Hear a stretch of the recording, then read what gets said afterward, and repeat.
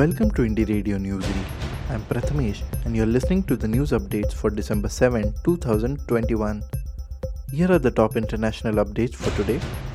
Biden and Putin hold talks amid Russia-Ukraine tensions.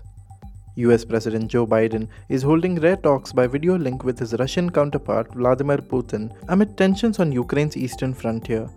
Few expect a breakthrough, but Moscow says talks are needed as tensions in Europe are off the scale. Russia has moved thousands of troops to the border, but insists it has no intention of attacking Ukraine. It wants guarantees that Ukraine will not join the NATO, but Western powers say Kyiv's sovereignty should be respected. The talks began at 3:07 GMT, the White House said. China criticizes US diplomatic Olympic boycott. China has condemned a planned US diplomatic boycott of the 2022 Winter Olympics in Beijing and threatened to retaliate. Foreign Ministry spokesman Zhao Lijian said China would take resolute countermeasures but did not give further details. On Monday, the US said it would not send diplomats to Beijing over concerns about China's human rights record. It added that the US athletes could go and would have full governmental support. At a media briefing on Tuesday, Mr. Zhao accused the US of violating political neutrality in sport and said the proposed boycott was based on lies and rumors. South Africa being punished for discovering Omicron variant, says South African President.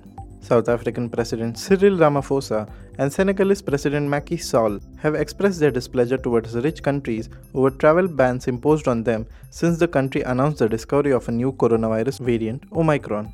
This was during the opening of the 7th edition of the Dakar International Forum on Peace and Security in Africa on Monday. Senegalese President Macky Sall called for unity among world leaders at a time like this in order to fight the pandemic. Ramaphosa tasked rich countries to rather help in finding a solution to the global crisis and not to punish poor nations.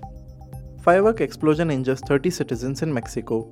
On Monday, a firework explosion in Felipe Angeles City, Puebla State, injured 30 Mexican citizens and damaged several houses and vehicles. The noise was heard in the neighboring Tecamachalco, Huixcolota, and Quecholac cities. Fire and police brigades moved to the area to extinguish the fire and assist the victims, who were hospitalized for first and second degree burns.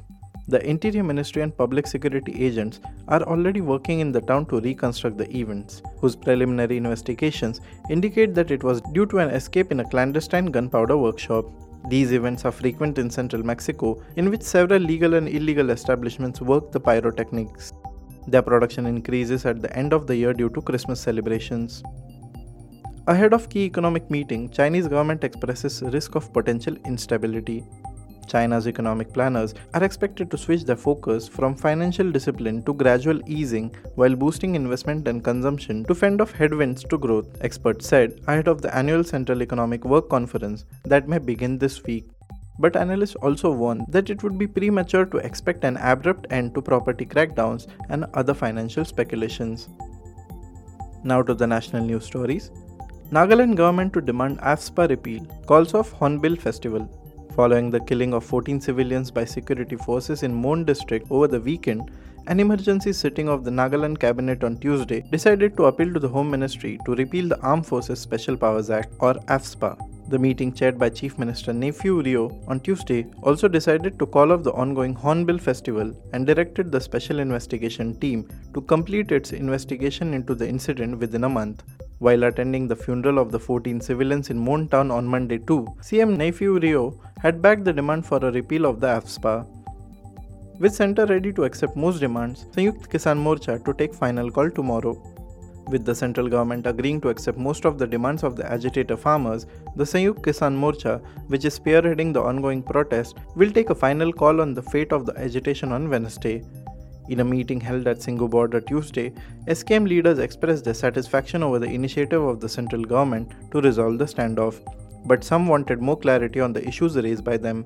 According to the SKM, the central government has agreed to accept most of the demands, but they will wait for its response on some issues, including MSP and withdrawal of cases against the protesters, before holding its meeting at 2 p.m. on Wednesday. Crypto rules violators may face penalty of Rs 20 crore or 1.5-year jail term, says report. According to a report by the Indian Express, India is considering appointing its capital markets regulator to oversee cryptocurrencies, as authorities look to classify them as financial assets. Prime Minister Narendra Modi's government, which plans to introduce legislation in the ongoing parliament session, will probably give crypto holders a deadline to declare their assets and meet any new rules. The bill is likely to use the term crypto assets rather than cryptocurrencies and won't refer to the central bank's plan to create its own digital currency, one of the sources said.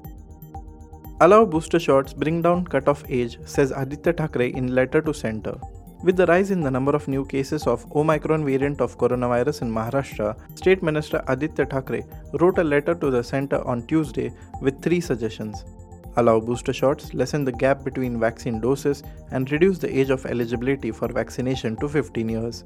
On Monday, the State COVID-19 Task Force emphasized the need to provide booster shots and vaccinate the younger population who are more vulnerable to contracting COVID-19 with the opening of the schools. Dental surgeon recruitment scam mastermind officer sacked by Haryana government. The Haryana government on Tuesday dismissed from service suspended Deputy Secretary of the Haryana Public Service Commission, Anil Nagar, a Haryana Civil Services officer who was earlier arrested by the Vigilance Bureau for allegedly taking bribes to manipulate marks of candidates for their recruitment as dental surgeons. A 4-page dismissal order issued by Chief Secretary Sanjeev Kaushal on behalf of the Haryana governor names Nagar as the mastermind of the scam. Nagar is alleged to have demanded and accepted illegal gratification to the tune of several crores of rupees. The Vigilance Bureau has so far recorded only rupees 3.6 crore from Nagar and the other accused. Thank you for listening to Indie Radio Newsreel. To listen to more news, audiobooks and podcasts, stay tuned to Indie Radio or log on to www.indiejournal.in. Also consider subscribing to listen to our premium shows.